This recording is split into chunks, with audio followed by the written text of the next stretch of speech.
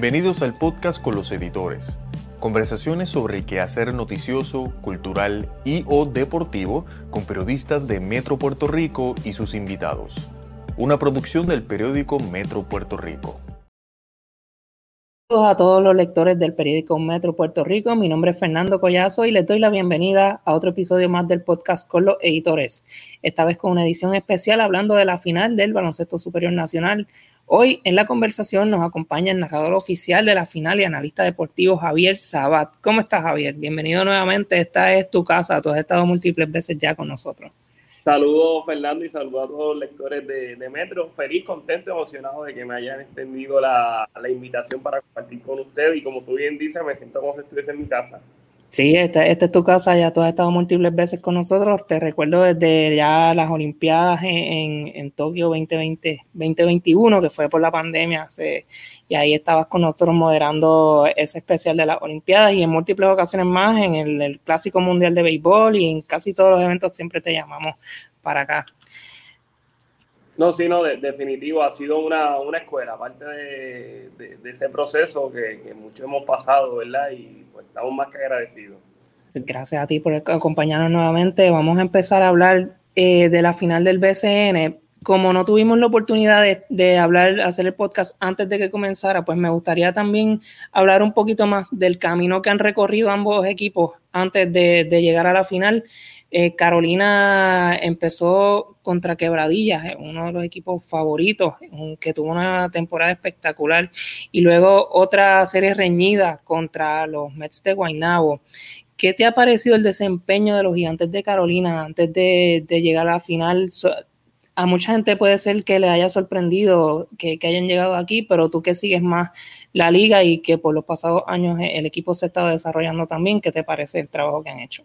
Pues mira, Carolina tomó el camino más complicado, el camino difícil. Previo al inicio de la temporada, yo hacía mi análisis previo y tenía el equipo Carolina entre los líderes para esta temporada 2023. Sin embargo, durante la serie regular me parece que no lograron cumplir con las expectativas.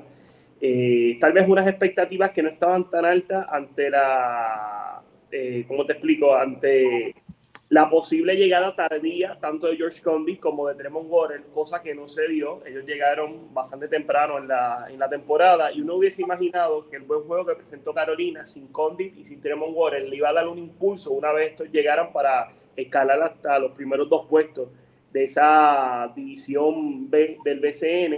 Sin embargo, no fue así. Se dio un equipo de Carolina vulnerable durante la serie regular al punto de que finalizan en la cuarta posición de su división, último boleto clasificatorio de la postemporada, y se tienen que medir entonces ante el equipo de Quebradilla. Inclusive Carolina se clasifica esta postemporada con marca de 500, es el primer equipo, Carolina, si llega campeón del BSN, que durante serie regular juega por debajo de los 500, que termina con un campeonato, si es que derrotan al equipo de los Vaqueros de Bayamón. Toman ese camino complicado durante la postemporada. Primero se miden al equipo de Quebradillas, que para muchos tenía el sello de favorito con Brandon Knight y con Hassan Whiteside. Los derrotan en 6 partidos, luego de un primer choque en el cual el equipo de Carolina roba victoria allá en la guarida con un canasto espectacular de Mike Scott, que desde su llegada a la tierra de los Gigantes le ha dado un impulso increíble a esta escuadra dirigida por Carlos González. Luego se miden ante el equipo de Guaynabo, parten como los desfavorecidos. Guaynabo, que desde la llegada de Marcus Cousins junto a Omar González en la dirección técnica había sido el mejor baloncesto de la liga, fuera de ese primer arranque en la parte inicial de la temporada que no había sido beneficioso para los Mets. Guaynabo lucía como un equipo poderoso, derrotó, sacó 3 victorias, se puso la serie 3-3, inclusive el primer choque de esa serie semifinal, el equipo de Guaynabo derrotó vía paliza al equipo de Carolina. Uno hubiese imaginado que iba a ser una serie de un solo lado, sin embargo el factor cancha local y el factor Carlos González Levaril se pudieron replantear para ese segundo choque, lo derrotan y balancean la serie, al punto que ya en un séptimo juego, sin la figura de Marcus Cousins, Carolina logró hacer lo que parecía imposible en el Coliseo en el Coliseo Mario Quijote Morales y ponchan tienen esta oportunidad de llevar a Carolina a su primer campeonato en la historia del BSN. Y es importante señalar que Carolina es una de las franquicias de mayor historia en nuestro baloncesto. Han participado ya en 4 finales previas, pero todavía no se le ha podido dar ese campeonato. Y yo creo que se le ha presentado una gran oportunidad ante el equipo de Bayamón, a pesar de la derrota de ayer, que yo creo que es bastante dolorosa para las aspiraciones gigantes.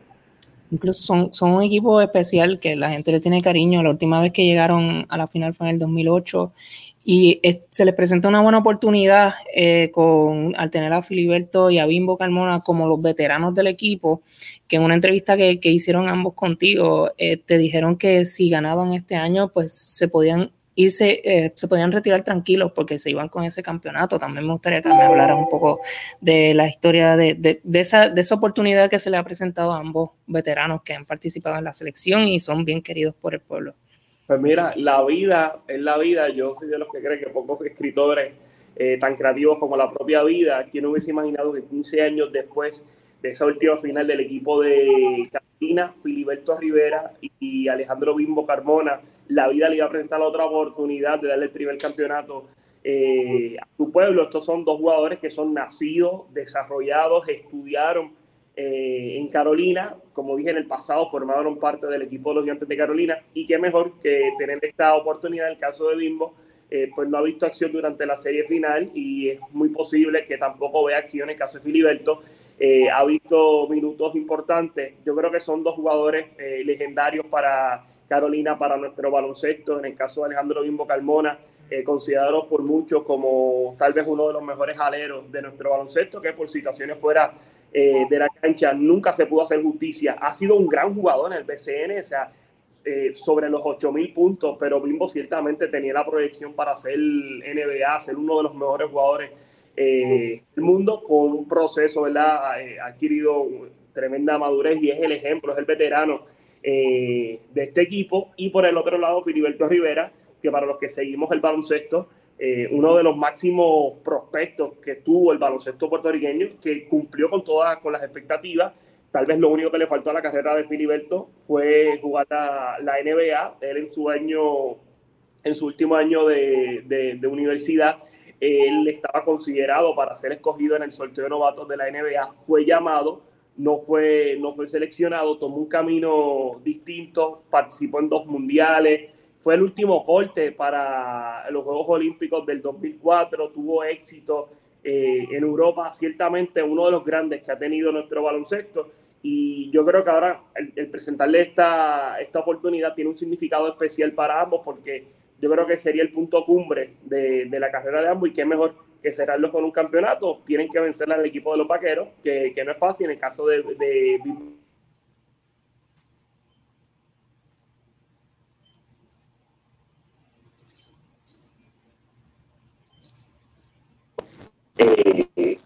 yo creo que es algo bien bonito. Y cuando miramos lo que ha sido este siglo XXI en cuanto al baloncesto se refiere, me parece que tal vez si Carolina se lleva el campeonato sería, o sea, una de las mejores historias que, o sea, tendría el potencial inclusive para hacer una serie de Netflix, porque estamos hablando de tal vez los 2 baloncelistas de mayor impacto que ha tenido Carolina en su historia. Y no es solamente Filiberto y Bimbo Carmona. En el equipo está Guillermo Díaz, que es nacido, desarrollado en Carolina. En el caso de Guillermo, pues por sus lesiones este año no ha visto acción, pero forma parte del equipo de los Gigantes de Carolina. Y también las caras nuevas que también forman parte de la selección, George Condit, que ha tenido una postemporada espectacular, enfrentándose a los refuerzos de Quebradilla y posteriormente a los de los Mets de Guaynabo, y ha podido salir hacia adelante, y muy buena defensa al congelar, especialmente a quienes fueron los refuerzos de Quebradilla, que este año dieron mucho de qué hablar, al igual que también la figura de Tremont Waters. ¿Qué representan esos 2 jugadores ahora mismo para Carolina? Pues mira, esos son el presente y el futuro de los Gigantes de Carolina, y no solamente el presente y futuro de los Gigantes de Carolina. Yo creo que son el presente y futuro de nuestra selección nacional. En el caso de Condi, no hay discusión que es el mejor pívot que tiene Puerto Rico, y Tremont Waters de la posición de armador. Sabemos que Puerto Rico tiene grandes armadores como José Alvarado, que juega en la NBA, Gary Brown, Rodríguez, Chavas Napier, que ha participado con la Selección Nacional de Puerto Rico, entre otros, pero estos dos son la columna vertebral del equipo de Carolina y se puede decir que tal vez son la columna vertebral de nuestra selección nacional, y el tener la oportunidad de jugar con Mismo Carmona, Guillermo Díaz, Filiberto Rivera, yo creo que le va a dar otra dimensión, otra perspectiva a su juego que muy bien lo pudiesen llevar a la selección nacional. Y yo lo había dicho durante esta serie regular en varias transmisiones. Si a mí me preguntan algún equipo fuera de Bayamón que ya pues, va camino a construir una dinastía, si se lleva el campeonato este año, estamos hablando que de los últimos 4 años se estarían llevando 3 campeonatos. La única temporada que llegaron a la semifinal que no pudieron llegar a la final fue en el 2021, cuando Ángel Rodríguez tuvo que salir por lesión en la serie ante el equipo de Guaynabo. Pero si uno piensa que otro equipo pudiese desarrollar algo grande de cara al futuro, son los Gigantes de Carolina. Me parece que tal vez este no era el año, porque Tremont y Josh Condit son 2 grandes jugadores, pero no estamos ni cerca de ver su mejor versión. En el caso de Tremont, me parece que tiene 24 o 25 años. Josh Condit, 21 o 22 años. O sea, el pick de un baloncelista entre los 27, 28 años. Así que no estamos viendo el potencial. Solamente estamos viendo algunos destellos de lo que ellos pueden llegar a hacer. O sea, esto no quiere decir que el equipo de Carolina, con esas 2 piezas clave, con esos otros jugadores jóvenes como Yomar Cruz, como Evander Ortiz, como José Carlos Ortiz, como Julián Torres, inclusive jugadores que no están este año, como el caso de Adriano Ocasio, que lo que tiene son 24 años, que juega en el básquetbol 3x3. Carolina tiene una cantera de jugadores jóvenes que de cara al futuro tienen la proyección para Carolina considerarse como, o sea, año tras año, en el análisis previo, como uno de los favoritos, tal vez el favorito, porque mira lo que están haciendo con estos jugadores que no han alcanzado su pick. Es de esperarse que mientras vayan pasando los años, estos jugadores vayan mejorando y Carolina se solidifica como una de las mejores franquicias, sin lugar a duda, del BSN. Claro, el futuro pinta muy bien para los Gigantes de Carolina. También vamos entonces a pasar con la otra rama de la final. Los Vaqueros de Bayamón, campeones defensores, le ganaron a los Indios de Mayagüez y posteriormente a los Atléticos en una serie semifinal que fue la revancha de la final del año pasado. Con Bayamón, pues básicamente sí esperábamos que tuvieran una buena temporada, llegaron a la final como se esperaba. ¿Qué te ha parecido del equipo de los Vaqueros este año? Bueno, Bayamón es el campeón hay que respetarlo, lo demostró durante la serie regular.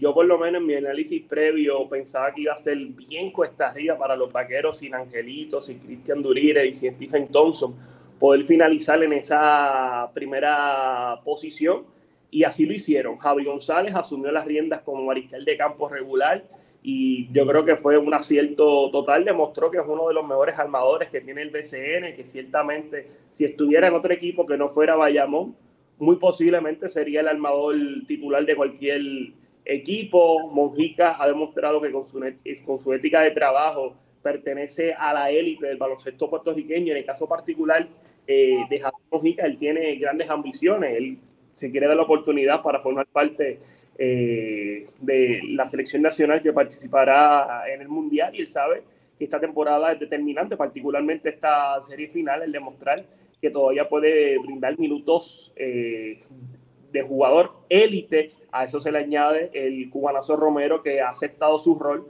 como sexto hombre. En el caso de la postemporada, pues ha estado como titular ante la ausencia de Jacob Wiley, que fue también un acierto total para el equipo de los Vaqueros de Bayamón. Desde la pasada temporada le inyectó una energía distinta a este equipo de Bayamón, y en la dirección técnica tener a un Nelson Colón que se ha solidificado como tal vez el mejor dirigente que tiene Puerto Rico en la actualidad, al menos así lo dicen los resultados. Ya son 4 campeonatos, va en busca de su tercer campeonato con el equipo de los Vaqueros, y a pesar de no contar con tal vez los 3 mejores jugadores durante la serie regular, Bayamón fue el mejor equipo en cuanto a victorias y derrotas, y lo que hizo ayer Bayamón es de respeto. Son cosas que solamente hace el campeón. Luego de una derrota ayer en el rancho, ir al calentón que todavía Carolina no había caído derrotado durante postemporada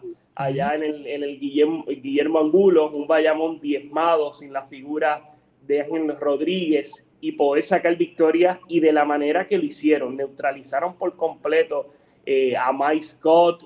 Yomar no estuvo presente en el lado ofensivo, tampoco estuvo Tremont. Carolina lanzó paupérrimo a larga distancia, así que Carolina hizo lo que hace un equipo campeón, un equipo que tiene grandes ambiciones, como desarrolla esa dinastía, y lo está haciendo, y yo creo que le ha complicado el panorama y de qué manera el equipo de Carolina, porque ahora Carolina se ve en la obligación de sacar otra victoria en el rancho, cosa que fue bien complicada en el primer partido, que requirió de 45 minutos. Así que yo creo que esta serie ha sido una serie de sorpresas. Yo no esperaba ayer una victoria de Bayamón, y máxime sin la figura de Angelito, pero Bayamón ha demostrado que es el campeón, y el campeón hay que respetarlo. Y entrando ahora sí en la serie final, como acabas de decir, ¿qué le pudo haber pasado contrario a ese primer juego donde Carolina, como dijiste, tuvo unos 45 minutos para ganarle a Bayamón en el rancho? Sin embargo, ayer el juego comenzó bien para Carolina. Empezaron con un avance de 9-2. Nelson pide tiempo, y entonces viene un avance de Bayamón de 15-0, y parecería como que de ahí en adelante no había quien detuviera a Bayamón. Ganaron el juego al final, en el último parcial. Sí, Bayamón perdió el último parcial, pero ya se le hizo tarde a Carolina para poder remontar. Se acercaron como a 8 puntos, pero después de ahí no lograron empatar el juego ni llevarse el partido. Ganó Bayamón y empató la serie. ¿Qué crees que pasó distinto al Carolina que jugó en el rancho, y cuando llegan a su casa pues no pudieron detener esta avalancha de los Vaqueros? Yo creo que Bayamón ajustó, ciertamente, y hizo los ajustes. Carolina trató de jugar su juego, lanzó un sinnúmero de triples, parece que tuvieron casi en los 30 triples que trató. Sin embargo, o sea, no le cayó el triple, y Carolina es un equipo que depende de ese canasto a larga distancia. Cuando esa puntería está presente, pues Carolina es uno de los mejores equipos en cuanto a poder ofensivo se refiere, pero cuando no está presente, Carolina es uno de los peores equipos ofensivamente, y ayer lo demostró. Y a eso se le añade que Mike Scott fue limitado, no se vio ese Mike Scott dominante del primer partido, que superó las 30 unidades, y la aportación del banco del equipo de Bayamón ha ido mejorando mientras han pasado los partidos. Recordamos que Marvin Jones se añade durante la serie semifinal. Benito Santiago, viniendo del banco, ha brindado minutos de alta calidad, ha sido puro veneno tirando a larga distancia, y yo creo que tal vez la falta de experiencia de los jugadores del equipo de Carolina, de estos jugadores jóvenes, tal vez le jugó en contra. Tal vez estuvieron un poco confiados en el partido de ayer, no Angelito, en el calentón, Carolina no había perdido. Yo creo que tal vez jugó algo de sobreconfianza, y el campeón es el campeón hay que respetarlo. Hizo los ajustes pertinentes Nelson Colón, y sacó lo que parecía imposible en papel sin Ángel Rodríguez. Hizo los ajustes que tenía que hacer, y Bayamón balancea esta serie final. Y hablando de Ángel Rodríguez, se espera que, hasta el momento la información es que se espera que vaya a jugar en el juego del sábado, o todavía no se sabe la condición de Angelito. Pues esa información no la tengo. Inicialmente se había señalado que Ángel iba a estar fuera al menos 10 días, una semana y un poco más. Yo creo que ya se está venciendo ese tiempo, pero esta lesión del tobillo, esto es día tras día, en dependencia de cómo él se vaya sintiendo para el partido del sábado. Me parece que existe la posibilidad de que esté, como existe la posibilidad que no esté, y creo que eso va a ser una decisión que se va a tomar el mismo sábado, me parece. ¿Y cómo cambiaría? Sabemos que Ángel Rodríguez es un armador de primera. ¿Cómo cambiaría el panorama para Bayamón al desarrollarse mejor el juego? Sabemos que él reparte mucho mejor el juego. ¿Qué cambiaría para Bayamón? ¿Estaría mucho más estructurado y mejor para enfrentarse a Carolina? ¿O crees que pues, básicamente pues, simplemente sería una pieza más y no cambiaría mucho? Yo creo que el panorama inicialmente con la victoria de Carolina se le complicó, y de qué manera al equipo de Bayamón. No obstante, 48 horas después cambió por completo con esa victoria del equipo de los Vaqueros de Bayamón. Y si a eso tú le añades a Ángel Rodríguez, pues ciertamente el panorama continuará siendo positivo para el equipo de los Vaqueros, porque Angelito le da otra dimensión. Javi González es tremendo armador. Él puede llenar los zapatos de Angelito, pero el tú tener dos jugadores élite en la posición 1, pues ciertamente te añade demasiado. Y Angelito particularmente me parece que es este jugador que en los momentos importantes, cuando el partido está cerrado, es el jugador que tiene la capacidad para crear su propia ofensiva, sea por ataque terrestre, sea por un tiro a media o a larga distancia, que este crea su propio espacio. Al no estar Angelito, me parece que esa otra alternativa lo es Christian Doolittle, y eso lo identifica muy bien el equipo de Carolina. Lo vimos en ese primer partido, que en la parte final trataron de limitar al estadounidense, y eso obligó a Javi González a tomar la batuta ofensiva, pero Javi tiende a ser mejor pasador que anotador, y lo vimos en esa parte final del primer choque, donde Bayamón tuvo la oportunidad de acabar el partido. Javi González ataca por su lado izquierdo, colapsa la defensa y entonces trata de pasarle el balón a Marvin Jones, y ahí que intercepta el equipo de los Gigantes de Carolina. Que al tú añadir a Angelito, que es un gran repartidor, se entiende muy bien con sus compañeros, pero en la parte final, cuando necesitas un canasto grande, no vas a depender solamente de Christian Doolittle, porque Angelito tiene la capacidad para crear su propia ofensiva, y yo creo que le da un valor incalculable a este equipo de los Vaqueros de Bayamón. Ciertamente, si Angelito se incorpora, la balanza se va bastante del lado de los Vaqueros de Bayamón. Y ahora, de cara al juego del sábado, en el juego de ayer ambos equipos tiraron de 6-11 en el tiro libre. Yo creo que ambos van a tener que tener una buena práctica de tiros libres, por lo menos hoy, y ya mañana o esta noche, pues esto se va a repetir mañana también. ¿Qué ajustes tiene que hacer cada equipo para ir de cara ahora, que esto es una nueva serie, ya que está empate 1-1?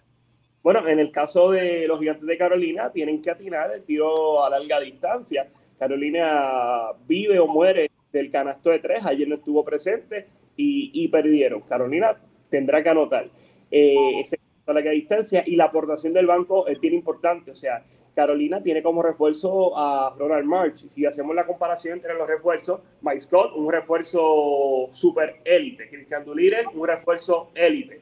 Vamos a ver los otros refuerzos. Ronald March del equipo de Carolina, jugador que viene con grandes credenciales, promedió más de 20 puntos en la Liga de Francia, que es una de las principales ligas fuera de la NBA, y aquí no ha hecho literalmente nada. En el caso de Marvin Jones, ciertamente no es Jacob Wiley, pero ha lucido mucho mejor que Ronald March, y lo demostró ayer. Y ayer para mí, además de los canastos de 3 que no estuvieron presentes del equipo de Carolina, la diferencia estuvo en la aportación de ese segundo refuerzo. Marvin Jones le dio KO ayer a Ronald March, y por eso el equipo de Carolina, de Bayamón, salió por la puerta ancha. En el caso de Carolina, la aportación de su segundo refuerzo va a ser determinante. Scott tal vez se tiró el peor partido en uniforme de Gigante ayer. Eso no se va a repetir. Scott es una constante, un jugador que tiene ese tiro a media distancia patentado, y los puntos de él siempre van a estar presentes en los juegos que se avecinan. Pero esa aportación del banco va a ser importante. Ayer Jesús Cruz entró bastante tarde al partido. Me parece que tal vez en la rotación del equipo de Carolina se le debe dar un poco de mayor protagonismo a Jesús Cruz, que ha brindado minutos importantes. El caso también como indiqué, de los segundos refuerzos, Ronald March va a tener que aportar. Evander Ortiz, Filiberto también van a tener que colaborar con puntos, y por momentos Tremont Waters va a tener que tomar la batuta ofensiva, va a tener que ser el creador de la ofensiva de sus compañeros, y particularmente de su ofensiva, porque la ofensiva que tiene Tremont de otra dimensión. En el caso de Bayamón, tratar de añadir lo antes posible Angelito, porque sin la figura de Angelito yo creo que la balanza está bastante pareja. Y la aportación de la segunda unidad, lo vimos ayer, Marvin Jones aportó también Benito, y el equipo de Bayamón fue capaz de hacer lo que parecía imposible en papel, derrotar a Carolina allá en el Calentón sin Angelito Rodríguez. Y de cara al juego, tú sabes que a mí siempre me gusta pues el pronóstico. ¿A quién tienes ganando ese tercer juego? Mira, sinceramente yo, ¿cómo te puedo decir? Eso es una serie bien pareja, un juego bien parejo. La figura de Angelito me parece que va a ser determinante. Si no está Angelito, yo creo que es un partido entre iguales. Si está Angelito, pues la balanza se inclina un poquito hacia el lado de Bayamón, que yo creo que aquí la diferencia va a ser si Angelito está o no está presente por el lado de los Vaqueros. Yo creo que, yo no sé si estás de acuerdo conmigo, yo creo que esta serie podría extenderse a 6 juegos y si tenemos un juego 7, pues mejor todavía, más o menos por ahí lo tiene. Fíjate, a mí se me hace cuesta arriba pensar que si es Bayamón en 6, se me hace cuesta arriba. Yo creo que el factor cancha local, y ahorita tú hablabas de los tiros libres que tienen que practicar, y yo creo que más que practicarlo, porque las prácticas se hacen a puerta cerrada, ya no hay fanáticos, pero cuando tienes 8.500 fanáticos en Bayamón, 4.500 fanáticos en Carolina, tienes un Aniel que no se calla, que está todo el tiempo, pues está complicado.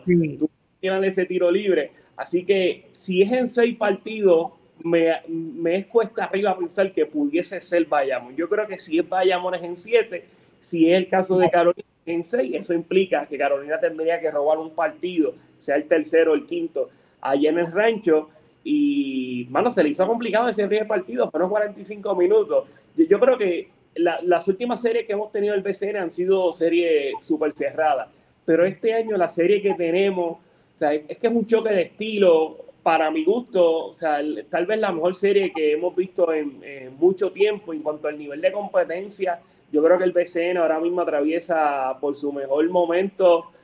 Yo tengo 29 años, yo estoy siguiendo el BSN como desde el 2001, claramente, desde el 2000, claramente no tiene la madurez que tengo ahora, pero me parece que el nivel de competencia, el espectáculo que están exigiendo los jugadores, los apoderados, yo creo que es de otra dimensión, algo que nunca, por lo menos nuestra generación, nunca había visto en la historia de la liga. Y son 2 fanaticadas bien apasionadas. Que ese sexto hombre en la cancha, como ustedes dicen, está siendo un factor bien importante, porque son 2 fanaticadas que lo dan todo. Ese Guillermo Angulo explota cada vez que hay un triple, igualmente el rancho, que toda la temporada tenía una fanaticada que es bien enérgica, ese factor de la fanaticada. Y tú que estás allí todo el tiempo, ¿cómo has sentido el auge de la gente en la final? Mira, Fernando, yo te lo juro por mi papá, que en paz descanse, que yo quisiera explicarte cómo se siente eso. Yo quisiera darte una idea, pero no es hasta que uno lo vive que uno entiende. Y eso me pasa mucho. Para mí, este año yo hice mi top 3 de las mejores fanaticadas del BSN y yo puse a Carolina como cuarta. Puse primero a San Germán, luego a Bayamón, luego a Quebradilla. Sin embargo, esta postemporada Carolina ha botado la bola por las 2 veces. Lo siento. O sea, ese impacto del sexto hombre es tan, pero que tan impresionante, que independientemente de quién sea lo que tú pongas a jugar, o sea, esos tipos van a sentir una energía, una vibra que difícilmente uno sienta en cualquier otra liga, en cualquier otro deporte.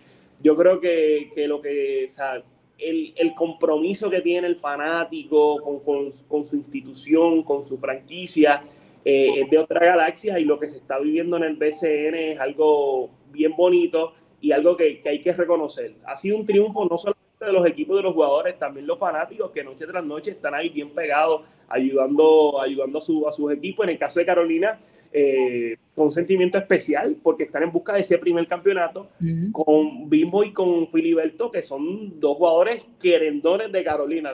Posiblemente si Filiberto va a cualquier restaurante, no le cobren la comida, o sea, un trato especial. Igual de San Germán con los jugadores en Bayamón. O sea, el impacto que está teniendo el BSN, más allá de un impacto en el deporte, es un impacto social de alegría, de emoción. O sea, te lo puedo tratar de explicar, pero no es hasta que uno lo viva que uno lo puede entender. Sí, definitivamente estamos viviendo algo especial ahora mismo con el BSN, y qué bueno, porque hace como 10 años pues estábamos viendo como que no se estaba moviendo igual que otros años, y pues de repente ha tenido, ¿verdad? Después de la burbuja ha tenido este auge nuevamente.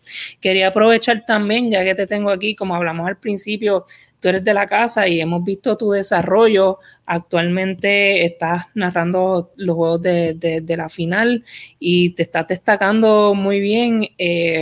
y te has ganado, precisamente hablando de la fanaticada, te has ganado a la fanaticada, que no es la fanaticada del BSN no es una fanaticada fácil, es bien crítica y has tenido muy buenas críticas positivas de parte de los fanáticos del BSN. ¿Qué se siente ese cariño que te está dando el público del baloncesto local? Mira, pues se siente brutal, se siente cool, es algo especial. Hay gente que le gusta, hay gente que no le gusta, hay críticas positivas, críticas negativas, pero yo creo que dentro, ¿verdad?, de cualquier crítica que puede ser negativa, uno siempre le saca algo. Hay una cita que a mí siempre me ha impactado de Teófilo Stevenson, que alguna vez un boxeador cubano, para mí tal vez a nivel aficionado el mejor boxeador de la historia, y le preguntaban, luego de una de las pocas derrotas que él sufrió, que había significado esa derrota para él, y él indicó que realmente él no perdió, porque de las derrotas se saca experiencia, y cuando se saca experiencia pues se gana. Y yo creo que mi vida en la narración pues ha sido precisamente desde un proceso donde ha habido victorias, han surgido también otras derrotas, y de todo eso se han sacado experiencia, al igual, ¿verdad?, de todas las críticas sean negativas o sean positivas, y estoy bien agradecido de que ha habido una acogida, particularmente de la nueva generación. Los otros días estaba en un restaurante en Coupey, Fernando, y yo quedé impactado que casi hasta se saben las lágrimas, porque vino dos jóvenes, tenían que tener como 5 o 7 años, y el muchacho me dio un abrazo, se llama Dero, y dieron a escuchar este podcast. Y para mí eso fue tan impresionante, porque dije, bueno, yo estoy impactando a estos jóvenes, y o sea, creo que eso tiene un valor incalculable, reconociendo, ¿verdad?, que antes que yo hubo unos narradores que fueron super élite, o sea, que sinceramente, o sea, ahora mismo yo no estoy cerca de ellos, ni de Ernestito, ni de Rivera Morales. Para eso queda un camino súper largo que recorrer, y yo creo que lo que se está dando ahora ha sido un triunfo y un trabajo colectivo, porque no solamente soy yo que estoy narrando con la liga en el equipo de los Cangrejeros, también está Angelo Gau, que está con el equipo de los Simios de Mayagüez, ahí también está Luis Joel Aymat, en el caso de Humacao está Yancé Rodríguez, en el caso de Bayamón está Cristian Valga, en el caso de San Germán, que ahora se me escapa el nombre, también hay 2 jóvenes que lo hacen espectacular. O sea, hay una cantera nueva de narradores y comentaristas deportivos que busca abrirse paso, que lo viene haciendo muy bien, y que reconocemos, por lo menos en el caso mío particular, que anterior a nosotros hubo unos narradores, unos comentaristas de que esa vara está bien arriba, que el fanático puertorriqueño es bien, pero que bien exigente, y que si queremos llenar esos zapatos, pues tenemos que trabajar bien fuerte, y hacia eso nos encaminamos, con mucha humildad, con mucho deseo y con muchas ganas de seguir metiéndole. Claro, es un cambio generacional, y qué bueno que te está yendo espectacular. Nosotros hemos visto tu desarrollo aquí. Tienes unas frases que están pegadas en el pueblo, quítate del medio chamaco, cuando vamos a la que no mienten, la repetición. ¿De dónde salen esas frases?